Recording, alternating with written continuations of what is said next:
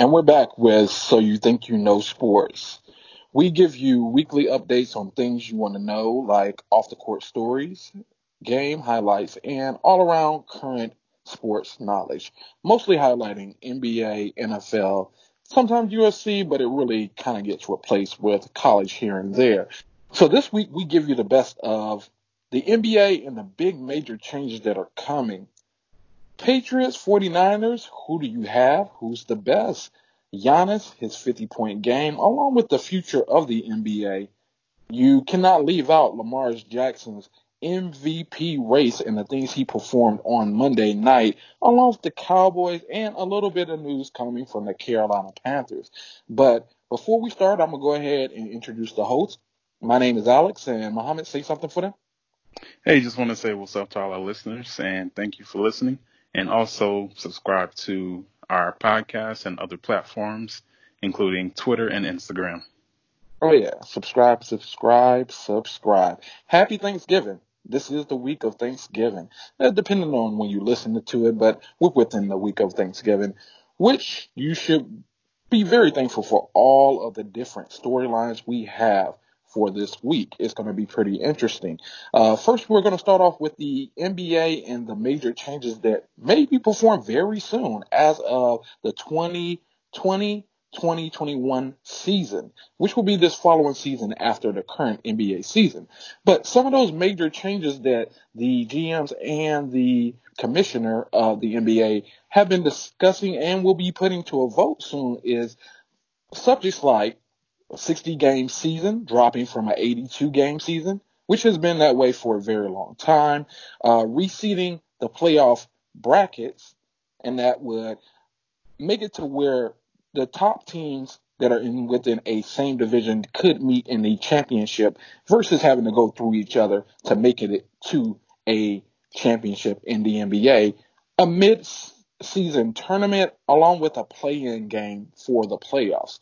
So, uh, after reviewing some of those changes that they may be taking a vote to very soon here, what benefits and issues can you see happening due to the type of major changes they're looking at performing?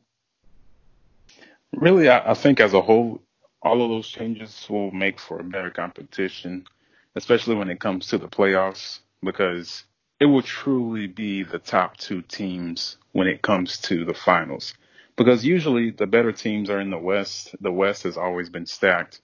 The East has mainly always had weaker teams, and it just continues today. And if you have the whole reseeding thing, like I think they might do, where they would combine conferences, is that one of them? Yeah, reseeding. So, pretty much just the best teams would make it, versus, let's say, the actual best teams in the league being all in the West sometimes, and then meeting, in the Western Conference Finals. They can actually meet in the championship. Yeah, that's what I'm getting at. So it really makes for a better product for the NBA as a whole because you get to see the truly two best teams in the finals instead of earlier on like you get in the West most times. Because I mean, most of the East teams, I would say after probably five, the fifth seed is probably not that good of any teams. I mean, they're probably kind of good, but nothing like the West teams. I mean, there's a few times where there have been teams in the West that have missed the playoffs that would have made it in the East. And with the new playoff reseeding that they are thinking about, that could fix a lot of those problems. But I don't know how well it'll go over with doing less games. I mean, 60, that's a huge difference in what they have had for a long time. And I can see the owners being against that because it's less money for them because it's less games. Yeah, I definitely hear your side of this one. So I'm guessing that's the issues you're saying that may come from this. Um, I, we're pretty similar on the benefits and the issues here, but I'm gonna kind of go through each one. Now, the 60 game season, I can see a great benefit to this. One major subject: load management. Mr. Kawhi's main He's product. still going to take off games.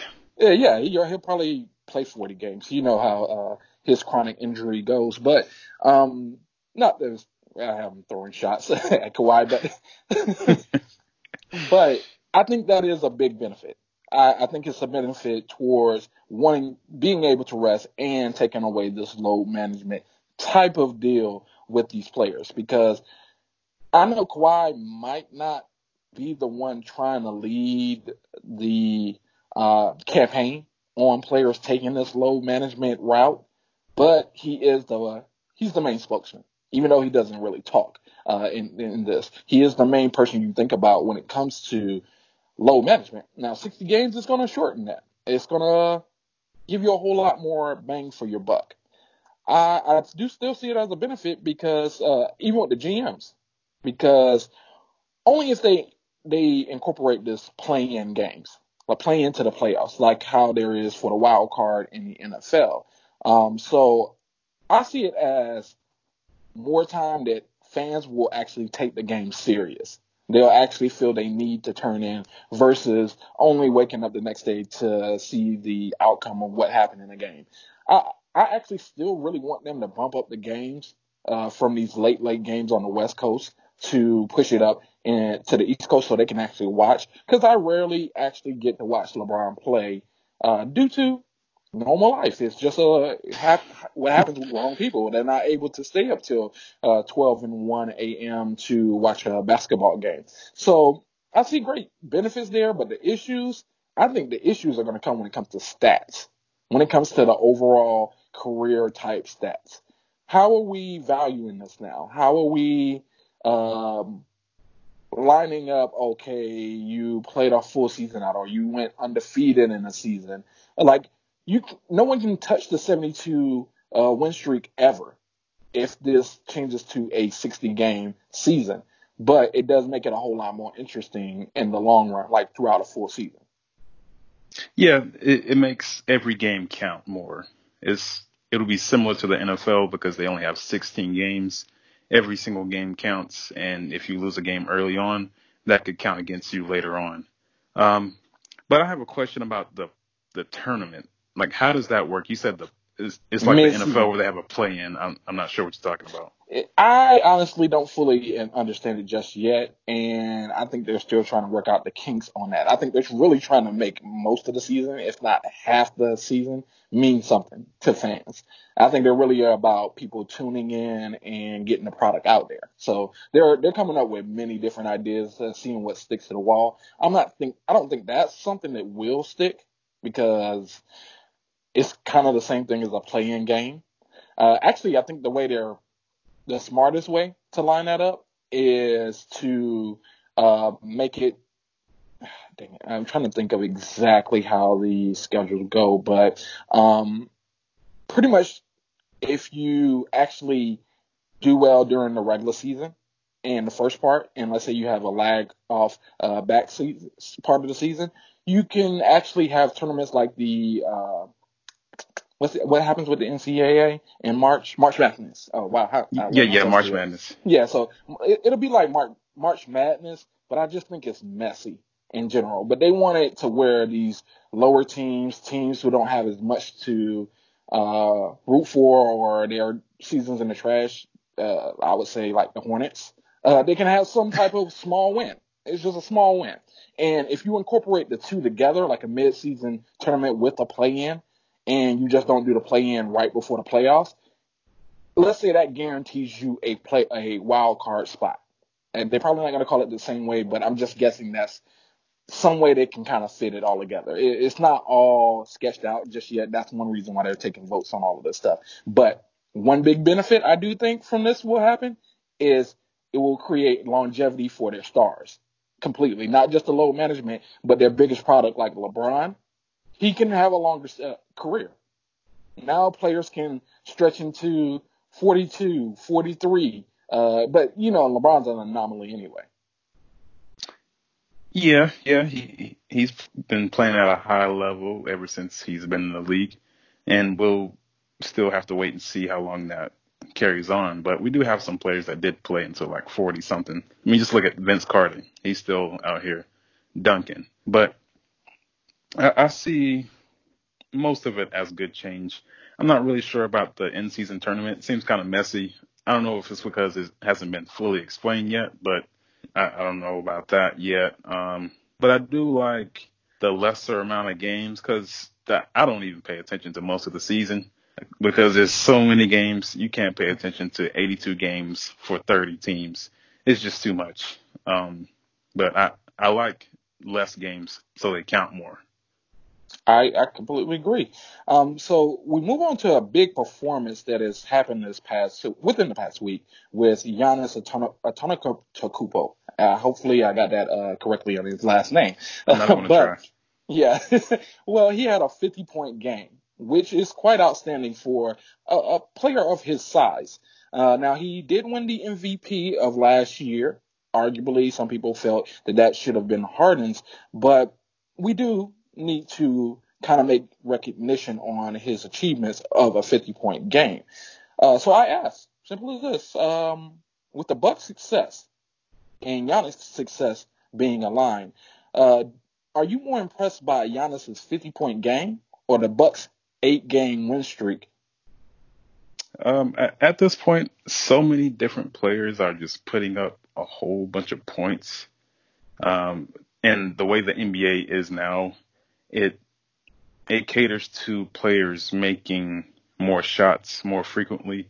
It's at a faster pace and people are able to score more. There's more possessions.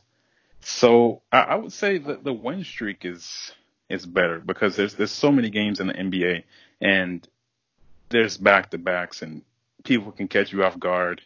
And just to have a win streak like that takes a lot of effort and consistency and just chemistry with your team. So I feel like that's more impressive than the 50, well, was it 50, 40-point game? But I'm not going to take that lightly. He's definitely doing great in his position. His team is playing at a high level and they're going to go deep in the playoffs. And hopefully to the finals. I would like to see him on that stage, with all that, all the lights and whatever, see if he can stand up to it. But I would say the 8-game winning streak is probably the better out of this. Uh, I I want to lean towards that because there's no defense being played in the league right now. Um, but I'm impressed by the 50-point game. I'm impressed by that 5-0. I just have to say it. I'm quite impressed by his progress. He's out here hitting threes. He was 3 for 8, but he did hit three threes. So it makes you make a defender either decide to stay back and he's just going to dunk on you. He's going to Euro straight down the lane and still dunk on you, dunk on maybe 3 people, or you sit back once. And if you just sit back and say, wait for him to come into the lane, now he's hitting threes. It becomes very, very dangerous. And when you can put it all together and you're producing half the points that are being distributed throughout a full game, then I have to take notice. The Bucks, it's just too early in the season. I can't get too high or too low on an 8-game winning streak. It doesn't show much, which is one of the NBA's problem, and I guess that's one reason why they're changing this or looking to change how many games are played in the season. So, yeah, I'm more impressed by that 50-point game than their 8-game win streak. It's not like it's going to make headlines. It'll make headlines if they really get on a long streak. Because you remember that Miami Heat win streak that they went on with LeBron and Dwayne Wade and Chris Bosh and all them. That made headlines because they were coming close to breaking a record, which I think was like 33, but they didn't get that far. So if they can get on a big win streak, I think it'll turn some heads. Yeah, I agree, but they're pretty early in that 30, 33 games, so I'm still not as impressed. I'm definitely a whole lot more impressed in that 50 games. But with there being such great talent out here, because if you paid attention at least maybe a little bit, even just through ESPN, you'll see the future of the NBA is quite bright. There's a list of players that you can kind of attach on to be your favorite or at least want to tune in to watch. So with the future of the NBA being led by mostly foreign-born players, as has been seen, Actually, I'll ask this again. So, will the future of the NBA be led by foreign-born players, or does the American-born players still have a chance? I'm going to say they still have a chance. We still have to wait and see where that star comes from. A lot of these foreign-born players, they're still pretty young and just getting into their superstardom.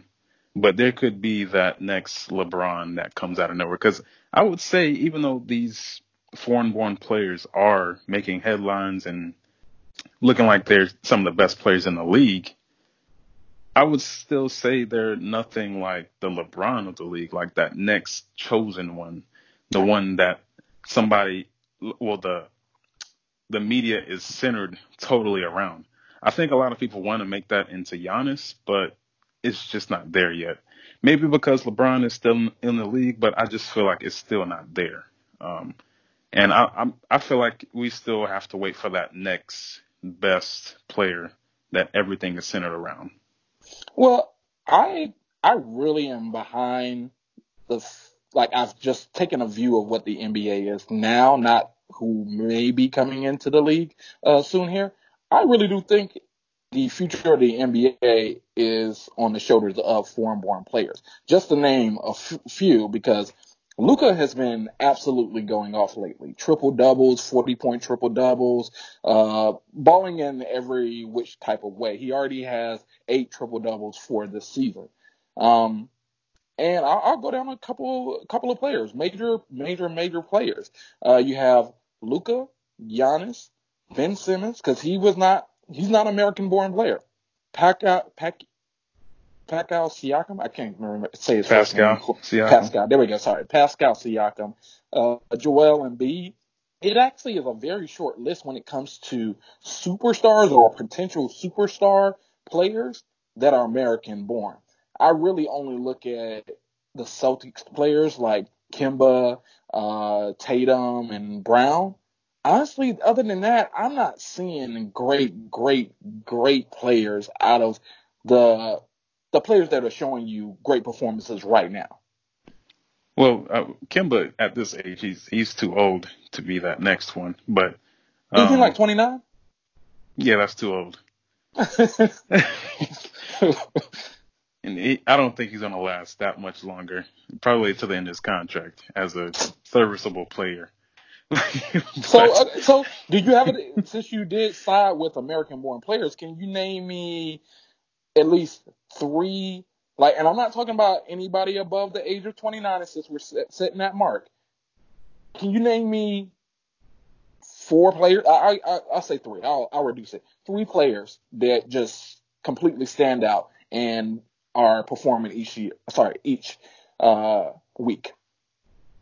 I would say Kyrie whenever he's healthy, whenever he can stay on the court. Isn't He's Kyrie definitely 29? no. He's He's like 27. yeah. Okay. I'll give you that one. But Anthony there's Davis, that's another one. I mean, come on. Um, And Donovan Mitchell, he started out pretty well, but I'm not sure if he's really fallen off a little bit. But he's still pretty good. He could still be that next star in the NBA. So there's 3 right there for you. well, I think your list is a little outdated. Now I can really give you one of them. I can give you Anthony Outdated. Davis. Yeah, because Kyrie right now it's he's turning out to be A seen as a cancer. cancer. Yeah, there we go. Look, literally on cue.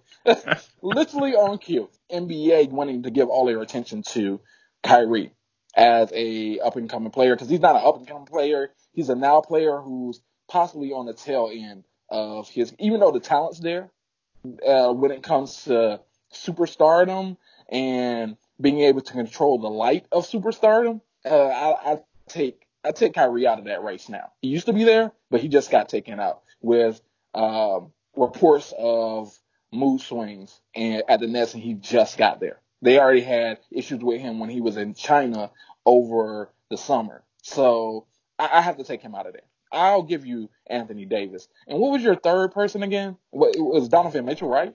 Yeah. Yeah, Donovan Mitchell does not make that list. Like he's barely a star, barely. Like I can't. Like he is barely in that list. And if I had to list out people and bump people out, I'm gonna bump him out Yeah, I would agree. I mean, I was just saying that he's just on that edge. He started out pretty well, but I'm not sure if he's still keeping up with that. Yeah, so I'll actually give you another try here. Like, fill me in with two more people because I just want to make the point. Like, it really looks like foreign born players are really taking over this league. So give me two. You got two people who are under the age of 29 who is a standout star. Well, I mean, I agree that the foreign-born players are taking over the league, but I don't think they are that next chosen one. That's the point I was making. Okay, that is But that's good. what I'm saying is there are a few American players that are stars right now, and I mean, I don't have any more than that. I can't really think of anybody else And that's the besides those three. problem. That is actually the problem because if you cannot bring to memory, like automatic memory of someone who is a standout star, American born in an American played sport, it's a problem because that was not the way just 5 years ago, just 10 years ago. That wasn't even a discussion 10 years ago, much less 15 years ago. So with Luka's performance, with Giannis' performance, with Ben Simmons coming up and doing very well, Pascal Siakam, those are actually the biggest standout stars that everybody's actually attracting to and who are producing the points. But I'll move on to the next question because it still wraps this in. Who has the best chance of replacing LeBron as that greatest of their era? Greatest of their era. Yeah, adding in the You foreign players and American. Okay, well, you probably won't agree with this. I can only hope, just because so he can stay healthy. It's Zion Williamson, because what he was coming into just college, the amount of coverage that he got, the amount of just attention and all that stuff, even just coming out of high school, I would say that he would be that next chosen one because he just got so much attention. Everybody just looking just to see what he's going to do next. That's the type of attention that I feel like that next chosen one needs to be, just like LeBron was. And I feel like he has the potential to do that only if he can stay healthy. But he's going to have to lose some weight and, you know, uh, sharpen up his game. I mean, LeBron didn't come in as just a sniper or anything. So I think he can improve and be that best player in the league if he can stay healthy. But so I already have a lot to dissect. Like you've already diverted me off the question. I haven't even answered the question yet. Now, I love the fact that you brought up Zion Williamson. Could you imagine LeBron coming into the league and not playing a game and ESPN being quite silent about when he's going to return, how he's going to return, his potential? Like, because Zion's pretty much fell off the radar since it was known that he's not going to be starting off in the season. And he has not played a single game in the NBA. So I absolutely cannot give him the best chance for replacing LeBron as the greatest of an era. He's great for dunks. He may have develop a very, very good mid range, but even to dissect, you said that LeBron didn't come in as a sniper. I will never see Zion Williamson as a sniper. Not ever. Like if he becomes that, he would amaze me. So So, I, that's I why you gotta understand. wait. You just gotta wait. No, I understand because I definitely agree with the attention he's got, the hype and everything. Yes, under that, yes. But we're not just talking about attention. We're talking about performance. And we're also talking about greatest of their era. I really don't see Zion Williamson as being a greatest of an era. Like, cause it's like, just to kind of go backwards, it's kind of known that LeBron is the greatest of the 2010s. It's kind of known that Kobe is the greatest of the 2000s, even though you have other very, very great players like Tim Duncan and yeah, just many other players. Overall, Kobe's there, and then of the 90s, that's going to be Jordan. Just going back those 3 decades.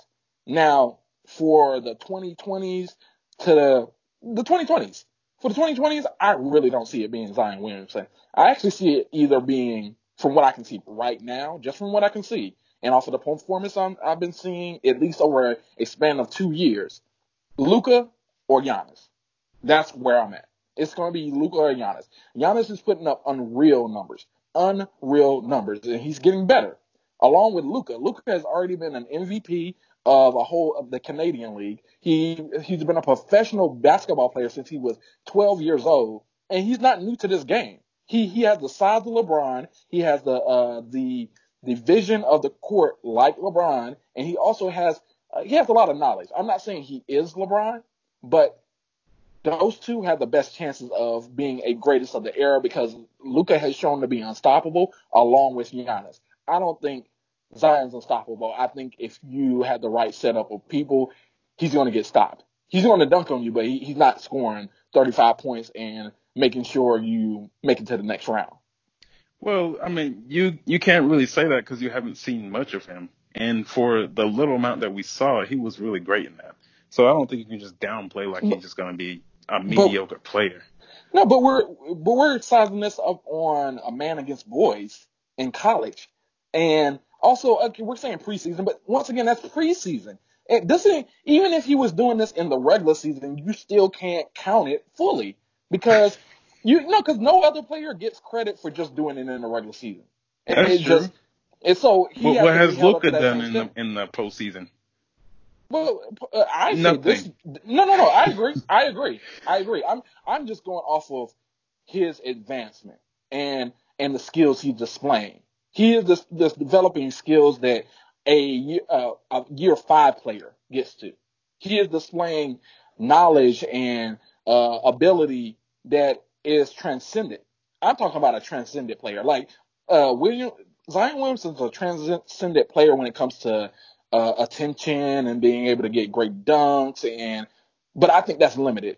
I think it's short lived. And I also don't know what I'm going to get after this man has been sitting for 2 months and still has more time to be sitting before he even plays one NBA game. I can't give him anywhere near that till he actually gets on an NBA court Well, I'm going to give you an against starters. example. Okay, I'm going to give you an example of somebody who started out with a lot of injuries. They were a big man, and Blake now they're Griffin? on. No, Joel Embiid. He was one. He was drafted in I think 2014. It took him 3 years just start playing, and look at Okay. him now. And He is one of the top players in the league. do you see him as a greatest of an era?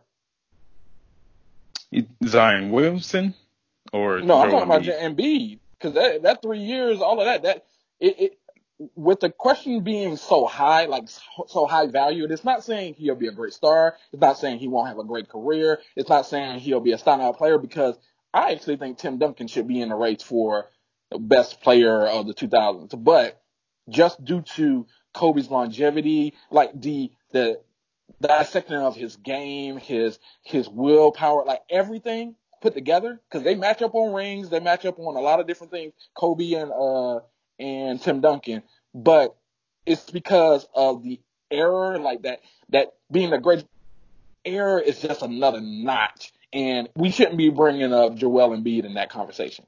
Much less, I still don't think we should be bringing Zion in that conversation either. He has Well, shown all I'm nothing to just be in saying that. is potential, and that's all we're basing it on. Yeah. Is You're right. for You're all these right. players is on potential. Well, I'm None of saying them the have best chance. solidified anything. Well, it's saying who has the best chance though. Like, Yeah, it's on potential, and yeah, I'm just saying that he might have the potential. He already has all the attention on him, and like just like LeBron did whenever he was coming into the league, he had all that attention, all the brands after him, all that stuff. The only difference is Zion Williamson hasn't started. He's been injured. I'm just saying if he can stay healthy. okay, yeah, I hear you. I definitely hear you. Like, I I really do. Like, you might not think that I hear you on this one. Like, we're working off potential, but I just don't put people in certain considerations until they do a couple of things. I'm gonna need a minimum, at least 140-point game to consider you. I need you to play in an NBA game to consider you against starters. And like I need at least those two things at a minimum. I need at least one 40-point game, and I need you to play against starters in the NBA. So that's the only reason why I'm fully discounting him for now. I'm not saying that he doesn't have great potential, but that's just a high level to reach to be a greatest of an era. And I just don't see that being his wheelhouse or his ability, his thing to actually be. Like I don't even think his career is going to last more than 10 years. And I know that may be disrespect right now, but I don't think it lasts more than 10 years. So do you think any of the players that you're naming have the potential to be more than just greatest of an era, to challenge LeBron as one of the best players in the league, or Michael Jordan? Possibly, yes. And you have to be in that consideration of possibly taking over somebody to be in that conversation. Because Kobe is only in that conversation because he possibly could be considered over. Well, really, we know we always discounted him against Jordan because he stole Jordan moves, but he's at least in the conversation. Along with LeBron, he's at least in the conversation constantly. I just don't see Zion being in that conversation.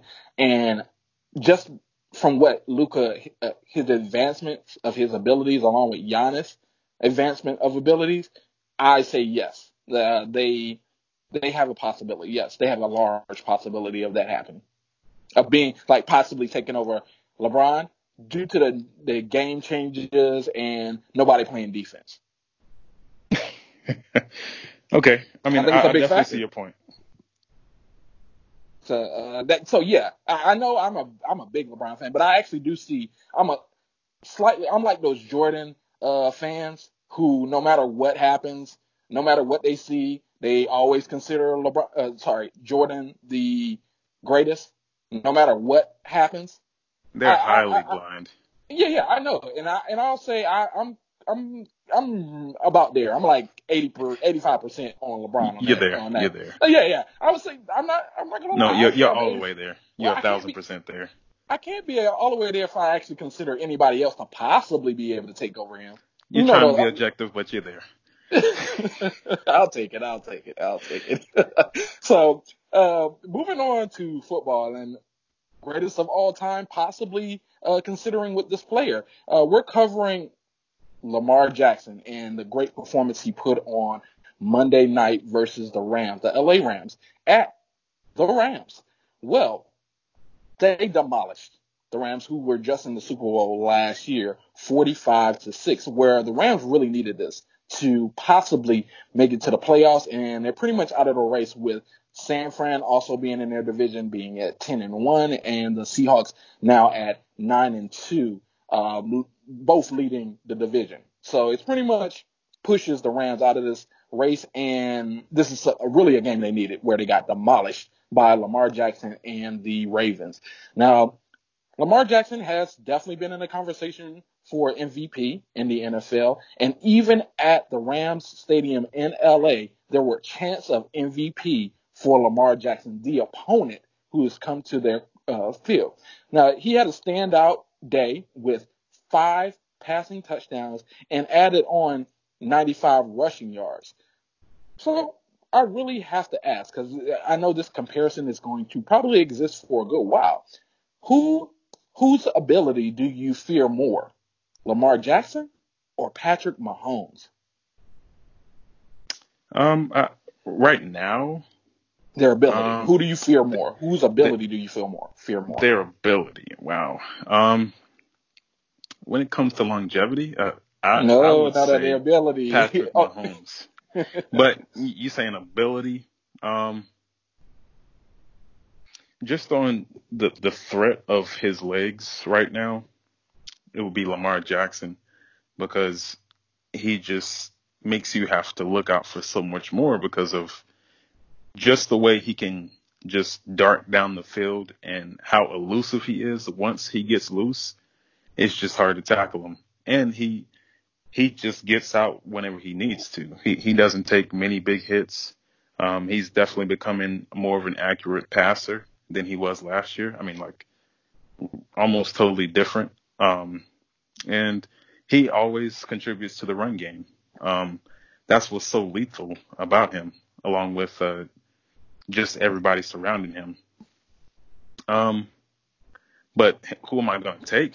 I mean, I'm taking Patrick Mahomes over Lamar Jackson, because Well, they, but who do you fear is the ability? I know you got to keep it within the question because I know that what's going to change the tide. It's not about what quarterback you're going to pick. What ability who do you fear more? And this is a hard question. I know. That's why I proposed it this way. Whose ability do you fear more? yeah, I mean, I was saying Lamar Jackson. Yeah, I do fear his ability, but I'm still going to take Patrick Mahomes because he's a more accurate passer, and he can run not just like Lamar Jackson, but he can run to get you out of trouble whenever he needs to. He can move around the pocket and make accurate passes off balance, similar to what Aaron Rodgers has been or was. Um, but Lamar Jackson, you can't deny that he is very dangerous. And if you take your eyes off of him, he's going to take it to the house for a touchdown. So um, it's a very hard question, but I'm going to take Patrick Mahomes in this one because he's a more accurate passer, and he also has some legs on him. So I would say Patrick Mahomes. Okay.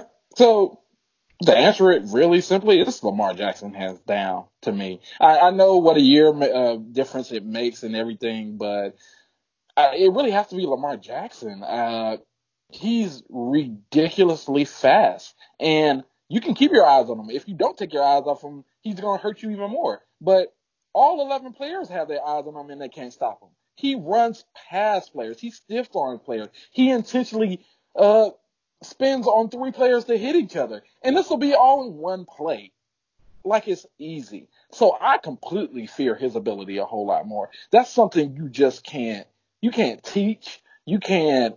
It's a once in a lifetime type of ability coming from a player. So I would say it's Patrick Mahomes. Sorry, not Patrick Mahomes, but That's Lamar what you want to Jackson. say. No, I want to because I was actually I was getting ahead of myself because even though Patrick Mahomes is such an amazing talent and may go down as the greatest quarterback ever, I'm even not going though to say that, but yeah, continue. he may. That's why it's just potential. Just potential. He may go down as the best quarterback ever due to decision making and everything like that. But I'm gonna say it's Lamar Jackson. So why does everyone discredit Lamar's passing ability with him having 5 touchdowns in a game? Why? Passing. I think it's because they compared to last year because he was pretty much awful last year when it came to passing. And he pretty much got exposed in that playoff game against the Chargers where they completely dismantled him. He couldn't do a thing for most of that game. But he's definitely gotten a lot better as a passer, um, along with the help of just the way they've constructed everything around him. They've really heightened his abilities to where he's being used in the best way possible. I mean, the run game, not just him, with Mark Ingram and the offensive line. I mean, if you were just really just watching that game that they were going against the Rams, they were getting chunk plays with just the running game, and you just can't get them off the field because they just keep pounding the ball, getting first downs, converting, and scoring on almost every single drive. So it's very hard to get this team, um, to really beat this team. And when it comes to the Browns, how they beat them, how they beat the Ravens. Lost. Yeah, they lost to the Browns. Wait, go ahead. Yeah, they lost to the Browns at the Ravens' home. Um, it really came down to the the Browns really limiting their run ability and making the Ravens come from behind, which they really haven't been down in. I don't think much of any games besides the games that they lost. So that's where they run into a problem because you can't really run the ball that much when you're down by a lot. So um, I would just say that yeah, Lamar Jackson, his Passing ability. yeah his passing ability is definitely gotten a lot better. Um, as far as people doubting him, I mean they're going to keep doubting him, but it's just getting better every single game. And that Rams game, I just can't deny it anymore. He is in the lead for MVP right now. He just overtook Russell Wilson. Yeah. So I'll repeat the question: why do people devalue Lamar Jackson's ability? I think it's ridiculous that people undervalue his passing ability. He had 5 passing touchdowns. His passes are extremely accurate. He throws his players, his receivers open. When they're not open, he finds a way to make them open. It has a Patrick Mahomes type of feel. But he went into the half 6 for 6 in completions. I know that's not many passes, but they're just a well-rounded team. They're fit towards him. Why do things just because you want to show off to someone else? He's proven it 2 years in college, and he's proven it this year that you really should not devalue his passing ability. We really act as though he's Tim Tebow or that he's no, we really do. We really people like it is ridiculous when I hear it on Monday night and they put up stats of 5 for 5. You got 3 touchdowns passing, not rushing, passing. And oh, he's done better in his passing. Oh, he's getting better. Like, how much better can you get from perfect? And I'm not saying he's perfect at passing, but at that point, how are you making it as we're looking like he's Tim Tebow out here throwing ducks? Well, what they're saying is compared to last year, Well, because he was borderline, what's his name? Jalen Hurts last year when it came to playing in the NFL. He wasn't the most accurate passer. I mean, he even said that it was hard for him to throw last year. and, So it's just been a huge step from this year. I mean, from last year to this year. and who doesn't have a learning curve? I'm pretty sure he's only started. I'm pretty sure it's max 17 games in total in the league. That is, if he started from beginning of a season to the end of the season, that's only one game over. That's like going through a season in one playoff game. And we're counting this as though he's not supposed to learn the playbook. He's not supposed to learn tricks to the trade. He's not like I just don't. I don't get it when I'm listening to our broadcast and there's acting as though he's throwing ducks. I really just don't get it. This guy is very amazing. He's shown it in the in college as being a Heisman winner and a Heisman runner-up the following year, where they said he couldn't even repeat what he did the following year. So people take notice. You keep doubting him. I love it. I absolutely love it. But you really should not discount his passing ability. The masses. But Yeah, you definitely shouldn't discount his passing ability because he'll get you whenever you think you finally figured him out. But I would say if you can limit their run game when it comes to not Lamar Jackson, but let's say Mark Ingram or whatever, that does lessen their ability because that run game has totally changed everything for them, yeah, including Lamar Jackson. Like he can definitely contribute to it, but if you limit that running game, that'll definitely expose. I think a little bit because I'm not sure if he's that drop back passer where he's gonna pass like 40 something times. Because I mean like Dak, he wasn't that type of quarterback, but he's developed more into that type of quarterback where he can drop back. yeah, but who says you have to play by the rules set in front of you? Well, we kind of all say that, but when it comes to rules of how you're supposed to play quarterback, the whole Well, league has shifted already towards a mobile slash throwing quarterback. So why not actually form your team towards how a player actually is for your yeah, success? yeah, that's true. But what I'm saying is like, let's say if he gets down, you're not going to be running the ball all the time. So I'm not sure if he's gotten back to that point where he's throw the ball 40 times a game type of quarterback. That's what I'm trying to say. No, I agree. I definitely don't. I honestly, I'm not gonna say he's never gonna throw 40 times in a game, No, but he will. He will. yeah, I'm not gonna say that, but it is not gonna be common in any way at all. Like 25 is a lot for throwing for with Lamar Jackson, but the thing about it is you still have to play the run even when you're passing, and that's the most dangerous part about his ability. Oh yeah, definitely. He's very elusive, and if he has like 6, 7 yards to get on third down, and you don't watch out for his run, then He's gonna he's get gonna 40. kill you. Oh, 40. Well, I guess if you literally not looking at him, yeah, he might get 40. I But swear he's gonna the convert. whole I swear the whole team will be looking directly at him, really right beside him, and he makes them look stupid weekly per possession. But I'm gonna move to the next question, which I'm pretty sure this is gonna be one of the most interesting questions about Lamar Jackson. It's been a large debate on the back burner. Is it clear that Lamar Jackson is better than Michael Vick?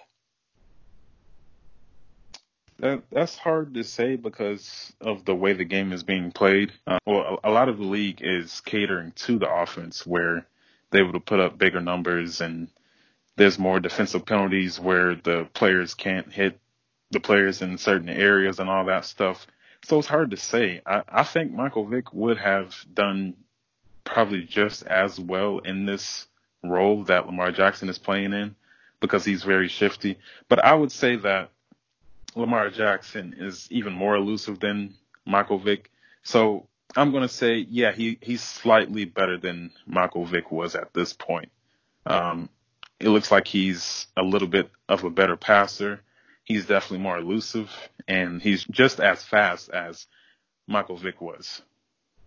I agree, but I think it's a little bit more overwhelming, and I know it's I feel like it's very early for us saying this. I know we're caught up in the moment, just like we were caught in the moment with Patrick Mahomes last year. And it's not a caught up in the moment. He's still proving himself. It's just not falling his way this year when it comes to the Chiefs and Patrick Mahomes. But yes, Lamar Jackson is better than Michael Vick. Michael Vick was never as good a passing quarterback as Lamar Jackson. I'm sorry, but he hasn't and never was as good as even Lamar Jackson is as a passer right now. Like Vic, I want to look back because I should have looked this up, but I don't think I could find a five passing touchdown game for Michael Vick and wins, losses, his whole career. I don't think there is any there. It may be one or two, but I really don't think there's any there. And he's faster. It's very unreal, but Lamar Jackson is faster than Michael Vick. He take care of the ball better than Michael Vick. Michael Vick would run with the ball out from his body. Lamar knows how to run that ball, as Michael Vick does too. He has elusiveness. He was fast, and he would run past people. He was amazing. He was a great freak show of an amazing running quarterback. But Lamar Jackson has pure skill behind it and planning. Yeah, I would say Lamar Jackson, his decision making is probably a little bit better, but I'm not going to say just because Michael Vick didn't have a 5 passing touchdown game that he was just like so much of a better thrower of the ball. Michael Vick, he was an accurate quarterback.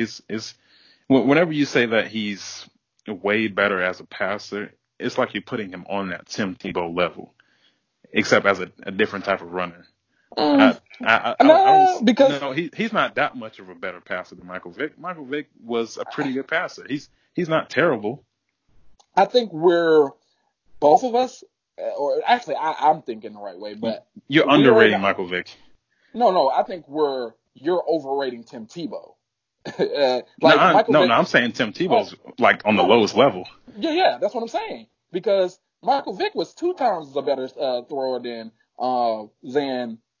your boy Tim Tebow. And Two I'm not times. saying I mean, he's like a yeah, hundred three times times. better. Yeah. I A wouldn't say hundred times I want to better. give it real numbers. I want to give it real numbers, but in real life, I think at minimum Vic was a 2 times better thrower than Tim Tebow. So I'm Oh, not that's a putting him in the box. disservice.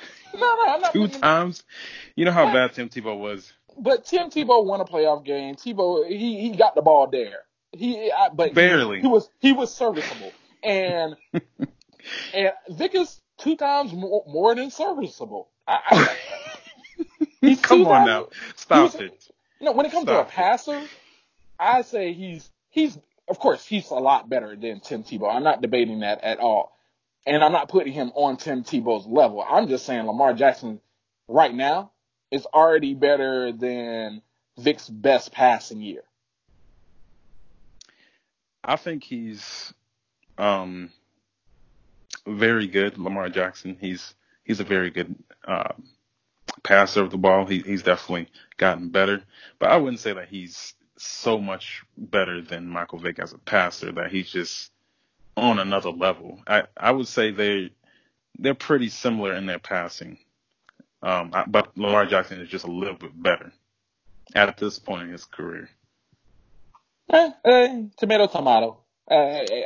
Trust me. I don't want to sell out Michael Vick as a lesser running quarterback than anyone, but Lamar Jackson is really a standout player.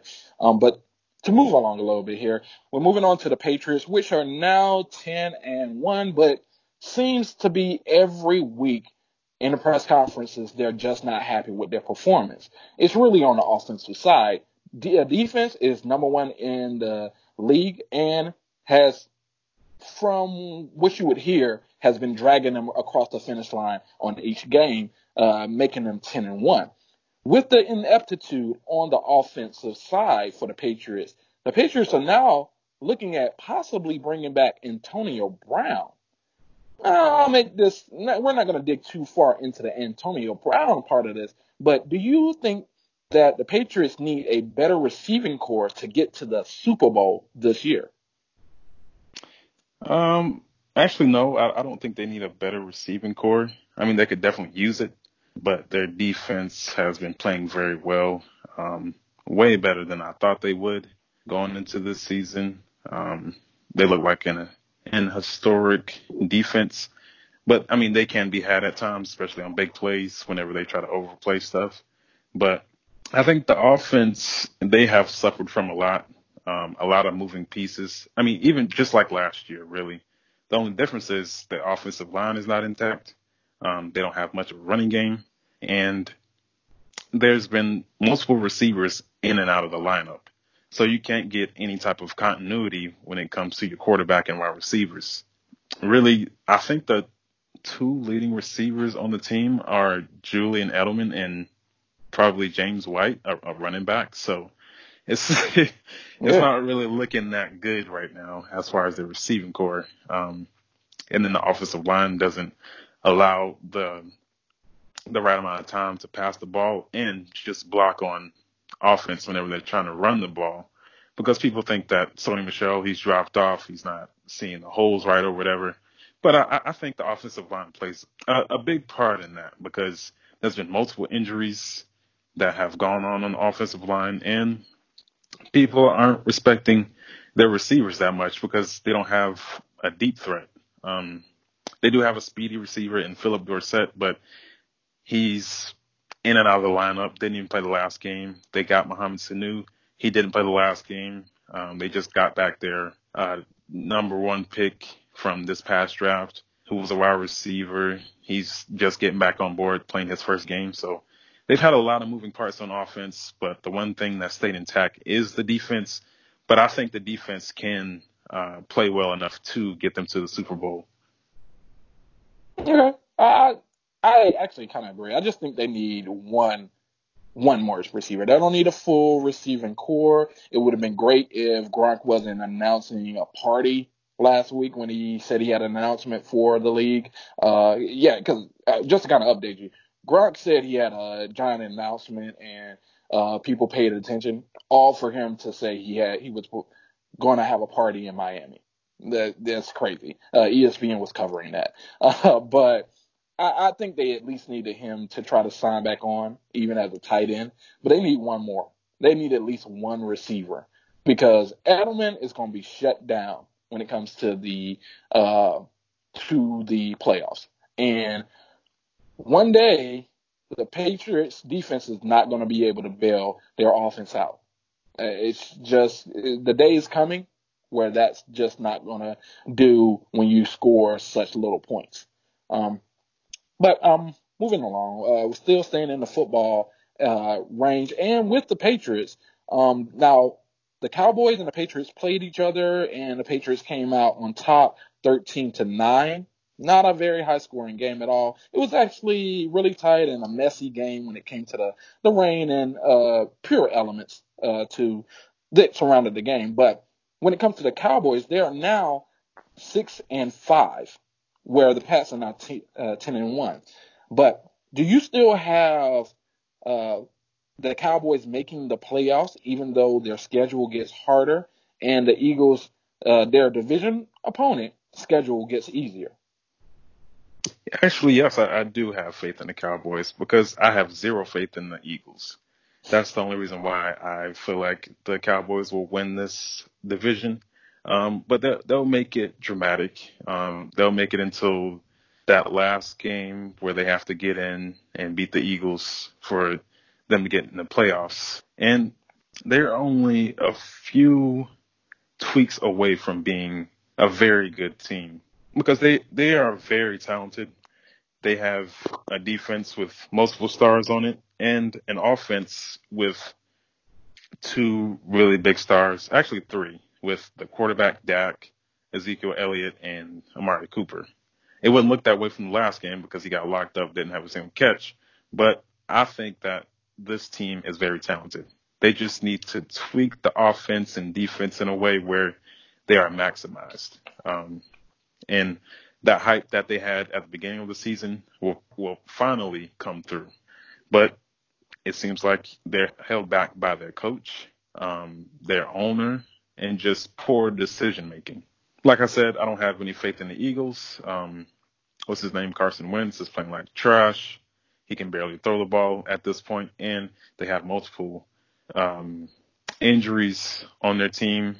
I I mean, the Eagles, they'll probably win their division games, but I'm not so sure that they'll win against teams like, let me see, what's on their schedule.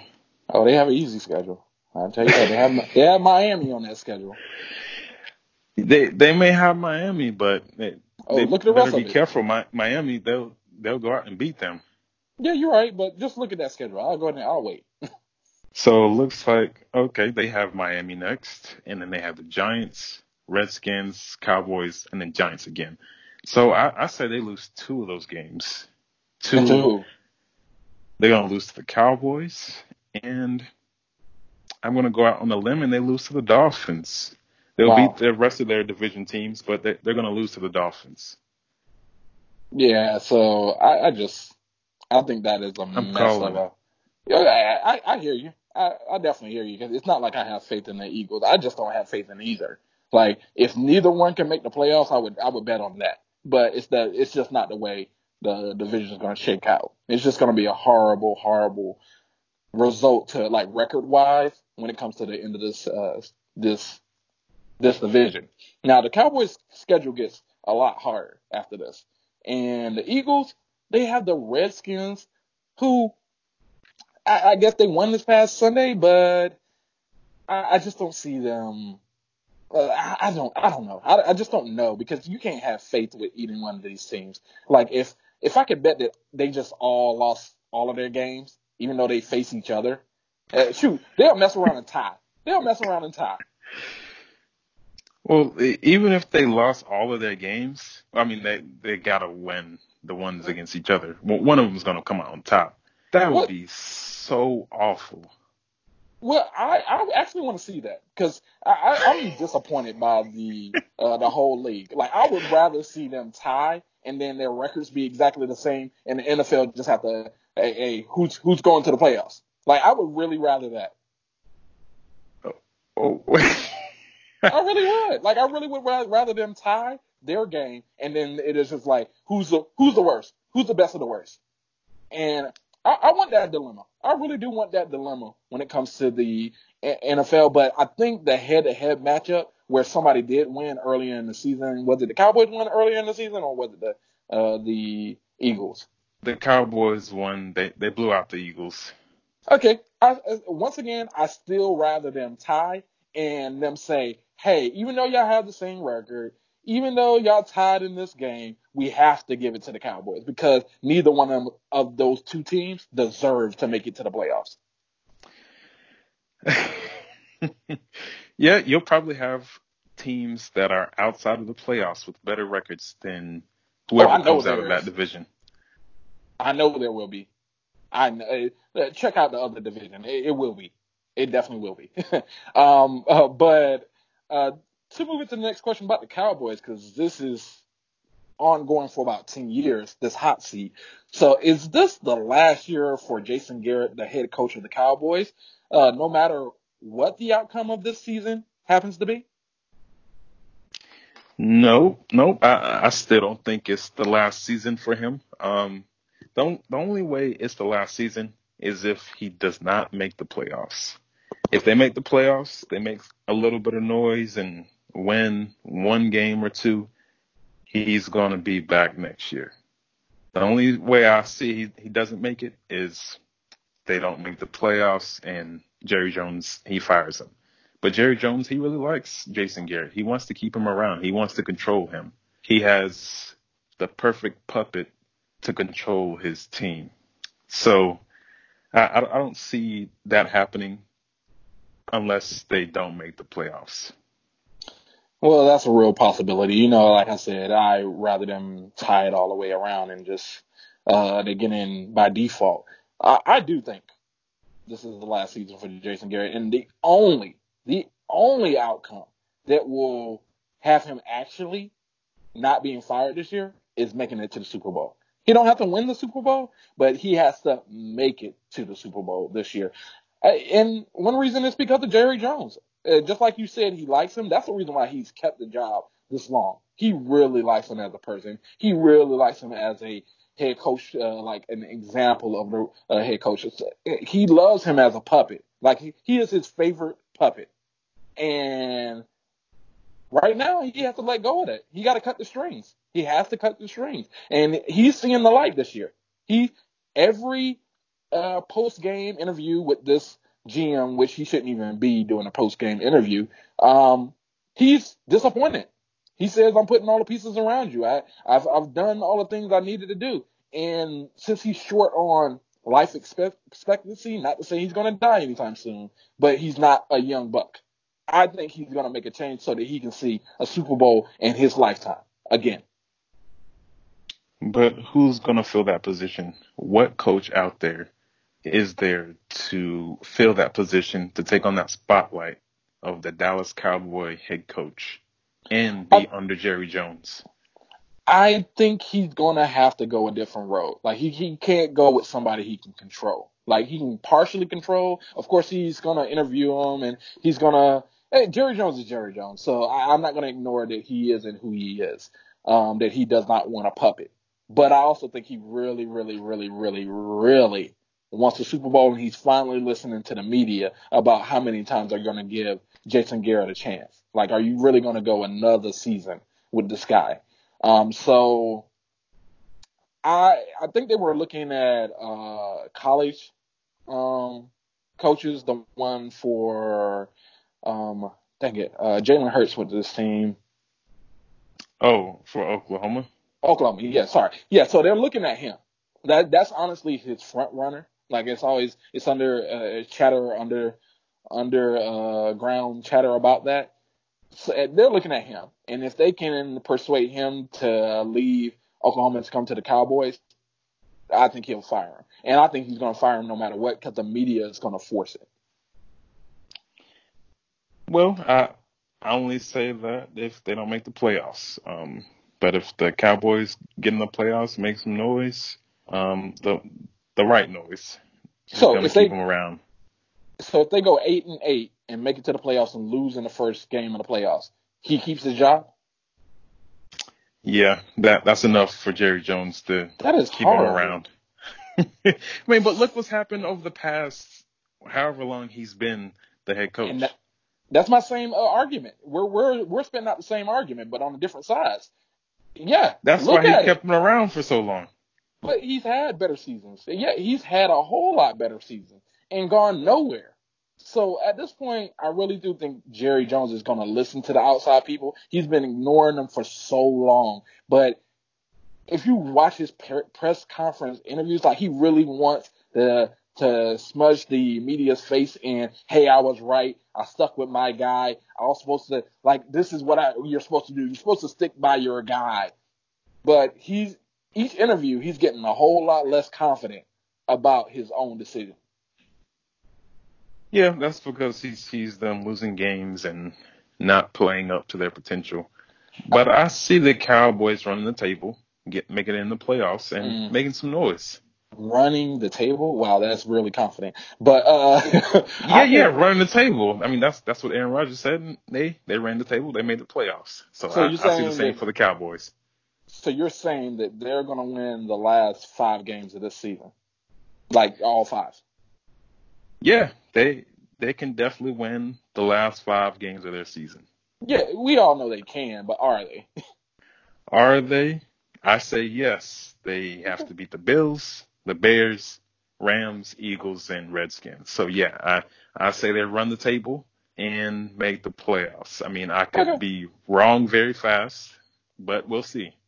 Okay. And just kind of rephrase, so go back to when you were saying Jerry Jones is seeing them losing games. I actually think he's seeing his money go out of his pocket. He paid Zeke, and he paid all these players to be there, and he's just losing money and not getting the wins. He's been parted ways with caring about money, but that's not even working anymore for him. Well, I don't think winning games really mattered to his pocket. His pocket has always been fat with money. Oh yeah, I mean they've had losing seasons, so I don't think that really contributes. I think I think it's because he's a businessman. He does not like seeing his investments not produce the success he wants, and that core base of not getting the profit off of what he spent his money on, whether he doesn't care about the money or not, I think that bothers him. Yeah, it definitely bothers you whenever you don't see your product being the best result. Even if you don't care about the money. And he definitely cares about the money, but yeah, it's just not a good look. Yeah. So, but moving to the other 10-1 team, the 49ers, with their domination of the Packers, 37-8 on Sunday, is it time to say the 49ers are the best team in the NFL? Well, I think we have to wait 1 week just to see because they go and play the Ravens. So I think this is a little bit premature. I don't think the 49ers are the best team. They definitely do have the parts of the best team with one of the top ranked defenses and one of the best offenses, which I think their quarterback is the weakest link when it comes to the offense, really the team in general. But they have a very good head coach that is superb as an offensive coordinator and just designing offensive plays. But we'll see that next week. We'll see that put to the test next week whenever they play the Ravens. Okay. I do think it's premature, and I also think it's incorrect. Like you said, yes, they're about to play the Ravens, and the confidence is very high on the Ravens. It's a whole lot more confident than anybody's been at any point for the 49ers in the past 5 years. Even with them being 10-1, people are just not going to have that type of confidence attached to the 49ers. And I think even without them about playing the Ravens next week, you can't count them as the best team. I wouldn't say the Seahawks are the best team, but they got beat by the Seahawks out of their own division. So that disqualifies you in a way when you've already lost to the closest opponent to you in your own division. Well, I think the 49ers are a better talented team than the Seahawks. They just got them on that day. They have the better quarterback and more experienced head coach. So I think that played a part into the Seahawks beating the 49ers. But as a team, I think the 49ers have a better team because you just see all the first round talent that they have on the defense and the offensive mind of their head coach, how he's able to design plays and get his players in the right place. And And like I said, the weakest link is the quarterback. If you put any pressure on him, he's gonna give the ball to you. Yeah, so we're both agreed it's premature, and we really don't see them as the best team. At least three other teams I would really debate to be the top team in the league. But moving towards unless you wanted to comment. Well, I wanted to say that they're definitely something to reckon with. Like, don't sleep on them because they will destroy Oh you. yeah, I agree. They have the perfect underdog story because no matter how many games they win, nobody has confidence that they'll actually follow through. Follow through as in make it to the Super Bowl. Like it's like nobody's really gonna take them fully seriously until they're actually in the Super Bowl. And I don't even think they depending on the opponent that's there, they might not even have the confidence then. Well, I think they do have the potential to make it to the Super Bowl. It's only if they play at home, if that defense can lead them, because Oh I yeah, think that will be the thing that gets them to the Super Bowl. true, yeah, but that's potential. Like confidence and potential sometimes is a little, they're not really the same sometimes. So like I have confidence that the Ravens are going to make it far if they keep playing the way they play. I'm not confident that the way the 49ers play will get them to the Super Bowl. And that's off of just what we know about them right now. Well, their style of play, no, they can definitely make it to the Yeah, Super yeah, Bowl. they can make it, They but it's at least five other teams that can also make it. they really feast on immobile quarterbacks when it comes to their defense. The only thing that they really struggle with is mobile quarterbacks, as you can see with Russell Wilson and Kyler Murray already. And Lamar Jackson will definitely make a big problem for them. So this Yeah, will be their toughest game yet. yeah, it's going to show the most about them this upcoming game. And if Lamar Jackson does to them any type of thing like he's done to these other teams, we're going to easily count them out when it comes to greatest or even the best in their own division. Um, but moving towards the Panthers, who are now 5-6 for their record and has not had Cam Newton playing since week 2 in the NFL. But recently, some news has come out about the relationship between Cam Newton and the Panthers with the downslide of a 3-game losing streak since they had a 3-game winning streak with Kyle Allen. Well, Cam Newton has broken his silence, saying, looking forward to countless more years in Charlotte. So, with that statement, do you feel confident that the relationship between Cam Newton and the Panthers are mended? Yeah, I would say so. I thought there was only just rumors going around that he could be traded. I never thought they should trade him because I didn't think Kyle Allen was a suitable replacement for him. Kyle Allen was just really maxing out on his very little potential. I mean, he's kind of good, but he's nowhere near Cam Newton. Cam Newton is going to take you over the top. He's very dynamic. He is he's kind of like the LeBron James of the NFL as far as the way he looks. I mean, he's never been on that, go to so many Super Bowls or whatever. But as far as just the size and look of Cam Newton, he is that LeBron James type. Um, and he will take your team over the top. And Kyle Allen, he's just not that.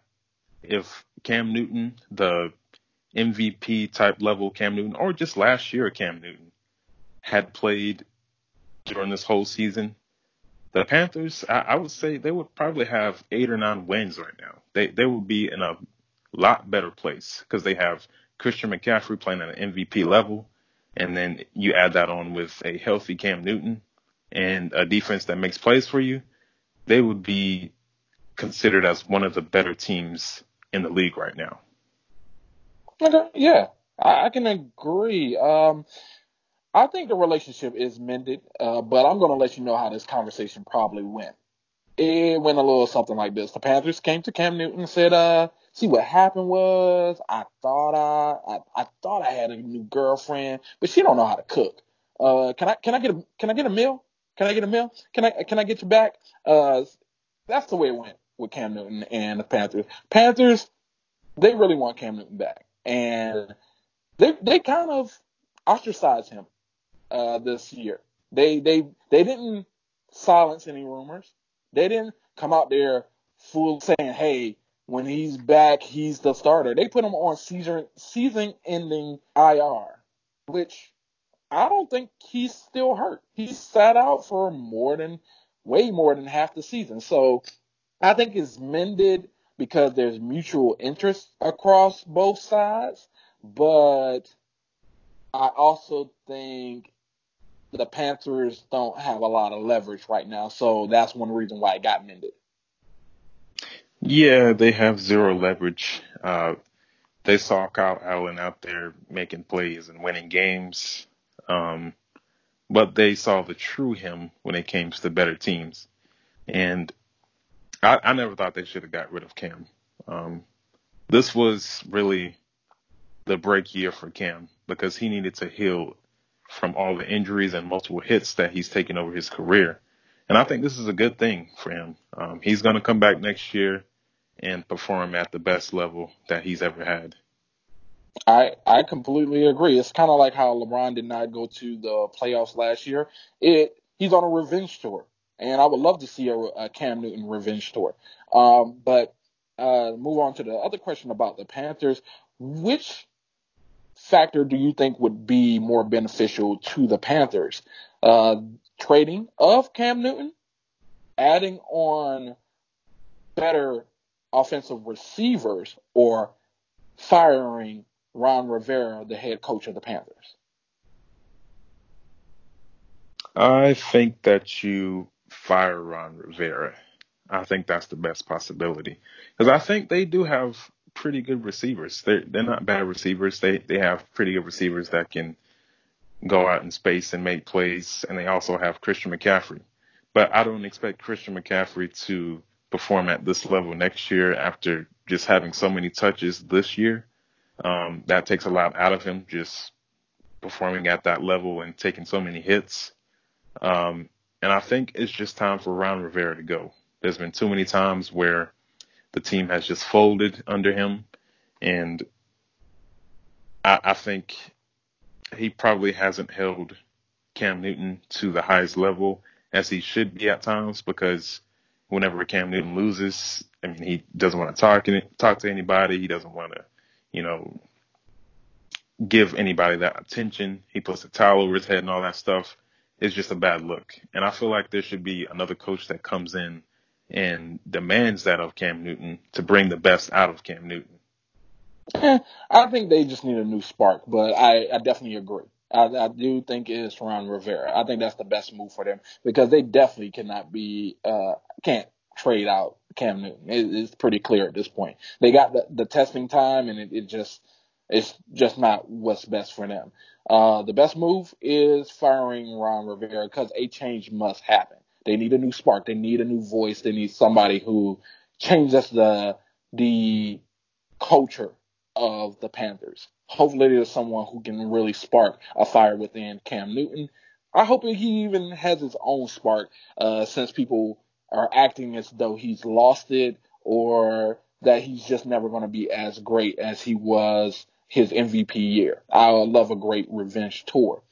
And now we're going on to the last subject before the questions, and we'll meet you next Wednesday. This does air on Thursday. Catch you on your off time, and while you're on Thanksgiving, catch some good sports talk. But and we'll catch you next Wednesday when the episode comes out. But our last subject before we go to our trivia questions, three of those, is the Thursday uh, Thursday Thanksgiving games, which is an annual thing. The matchups for this year are the Bears versus Lions, the Bills versus Cowboys, and the Saints versus Falcons. So, which one is the best primetime game out of these three, and what outcome are you really expecting? When it comes to the best primetime game, this isn't because of history. I say it's the Cowboys and the Bills because that's the only one that really has playoff implications. Nobody really cares about the Lions and the Bears. Both teams are not making the playoffs. And with the Saints and the Falcons are absolute garbage, even though they did beat the Saints not that long ago. And the Saints, they are looking to go towards the Super Bowl. And I feel like they'll come back and win that game. But the Bills and the Cowboys will be a very dramatic game because it's the Cowboys and they'll make it interesting. But I say the Cowboys go out and win that game. I'm not really going to give a score, but the Cowboys make it very dramatic, and they will definitely give us a show for prime time. Okay, yeah, and I completely agree. The best primetime game is going to be the Bills versus Cowboys. But like you said, it's not due to history. I think it's due to people wanting to see whether the Cowboys are going to win or whether they're going to lose. Because the ceiling is going to fall in if they lose to the Bills. And it's very likely they lose to the Bills. The Bills have had an impressive season. I think they've only lost one game. I have to check, but I know they have not lost more than 3. Uh, They so lost 3 games. Oh, so right at 3. Okay, okay. But that's still an impressive season because out of 11 games, you're at 8-3. That's impressive compared to all these other records out here. It's not many other teams that have a better record than that, especially when you're in the division with the Patriots. And nobody expected anyone in that division other than the Patriots to have a great year. So yeah, I say it's because I want to see, you want to see, your grandma want to see whether the Cowboys are going to lose. That's what I want to see. Now the other games may shake out to be actual better games, like matchups and people going back and forth. But like you said, there's not playoff implications on these games. Bears and Lions aren't making the playoffs. Falcons are horrible, and the Saints, even if they lost to the Falcons again, it really won't matter. Yeah. And you said that the Bills have been very impressive. They've been impressive with their defense, but I wouldn't say that their offense is that great. And they've really feasted on their schedule. Now, I'm going to go down the list of who they've played and won against. So they played the Jets, they beat them. They played the Giants, they beat them. They played the Bengals, they played the Patriots, lost that one. They beat the Titans, they beat the Dolphins. They lost to the Eagles. They beat the Redskins, lost to the Browns, and they just beat the Dolphins again. And then they just beat the Bills. I mean, the Broncos. So So they really who are the haven't played losing? anybody. Who are their 3 losses? So you said Patriots, Patriots, the Eagles, and Browns. I really don't Their feel. their schedule is awful. I would They say the have beat. schedule was made cater made for them. So yeah, I agree. The schedule in general, like fully, is weak. Like they have a weak schedule, but they can only play who's on their schedule. So I also have to give them a break on that. So yeah, it's not like I'm on any type of Bills bandwagon at all, not even a little bit. I don't think they make it far in the playoffs, and I'm pretty sure they're in a wild card spot right now, taking up some spots for other teams who wish they could be in that spot. Um, so yeah, just to kind of go back over what you were saying about the Bills, they've impressive for our standards for them this year, record wise, but they're not impressive as looking at them and wanting to really see a game with them in it. No, not at all. Their games aren't really that interesting. But this game will be interesting because they're playing the Cowboys. Yeah, completely agree. And it's the midday game. It's not the early game. It's not the late game. It's the midday game, which everybody will be tuned into. But this has been So You Think You Know Sports. We're going to bring you the best updates on sports per week. Now we move into the trivia part, which is 3 questions, all multiple choice. Muhammad comes up with the questions. I try to answer and give you a little bit of commentary of what I do know about it without giving out the answer too early. But we're going to go with the first question. Go ahead with the first question there, sir. In what city were the Los Angeles Lakers initially based? A. Minneapolis, Minnesota. B. Detroit, Michigan. Or C. Rochester, New York. I like that. Yeah, I like it. You did the Northeast right there. And I actually do know this answer. Like that is a hard one, but actually do know it. I'm very sure, and I'm gonna explain why I know the answer also. But go ahead and repeat it one more time with the question and answer, and I'm gonna answer this one out kind of quickly. In what city were the Los Angeles Lakers initially based? A. Minneapolis, Minnesota. B. Detroit, Michigan. Or C. Rochester, New York. I'm gonna make this quite easy because the answer is actually in the name. Has anyone ever noticed why the Lakers are named the Lakers when there's no lakes in Los Angeles? It's because they were based in Michigan, the Great Lakes. And I'll go ahead. Go ahead and tell me that I'm right. That's actually wrong. What? What is it, Minneapolis? Yeah, Minneapolis, I knew it Minnesota. was in that area. Oh my God. I knew it was because of the Great Lakes, though. It's because of the Great Lakes. I knew they were all in the Mid East, which kind of threw me off. I knew it wasn't New York. Yeah, you played yourself. I did. You're right. I completely played myself, but I do know the reason and why they're named the Lakers. It was just hard about exactly which one, because they're both touching the Great Lakes. But that's the reason why they're named the Lakers is because they're based out of that area. So I did get that one wrong though. You played yourself. All right. Next question. Who was the youngest player to score 10,000 points in the NBA? A. LeBron James. B. Michael Jordan. Or C. Kobe Bryant. Oh, that is hard. That is a hard question. Yeah, go ahead and I really doesn't need to be explained on who these players are, Michael Jordan, Kobe, and LeBron. Like I was discussing earlier, they're widely known as the greatest of the different eras, the 90s, the 2000s, and the 2010s.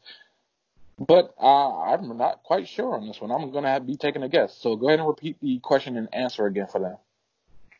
Who was the youngest player to score 10,000 points in the NBA? A. LeBron James. B. Michael Jordan. Or C.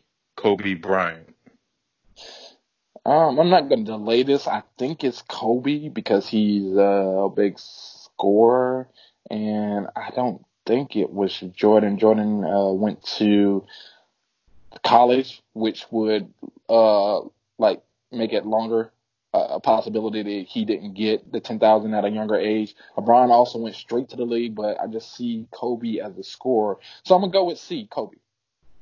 That is wrong. It's actually Oh, LeBron James. wow. I didn't know that. I really did not know that. I'm glad to know that, but I really didn't think that was him. Yeah, putting up that 27 every year. I mean, that's what it gets you.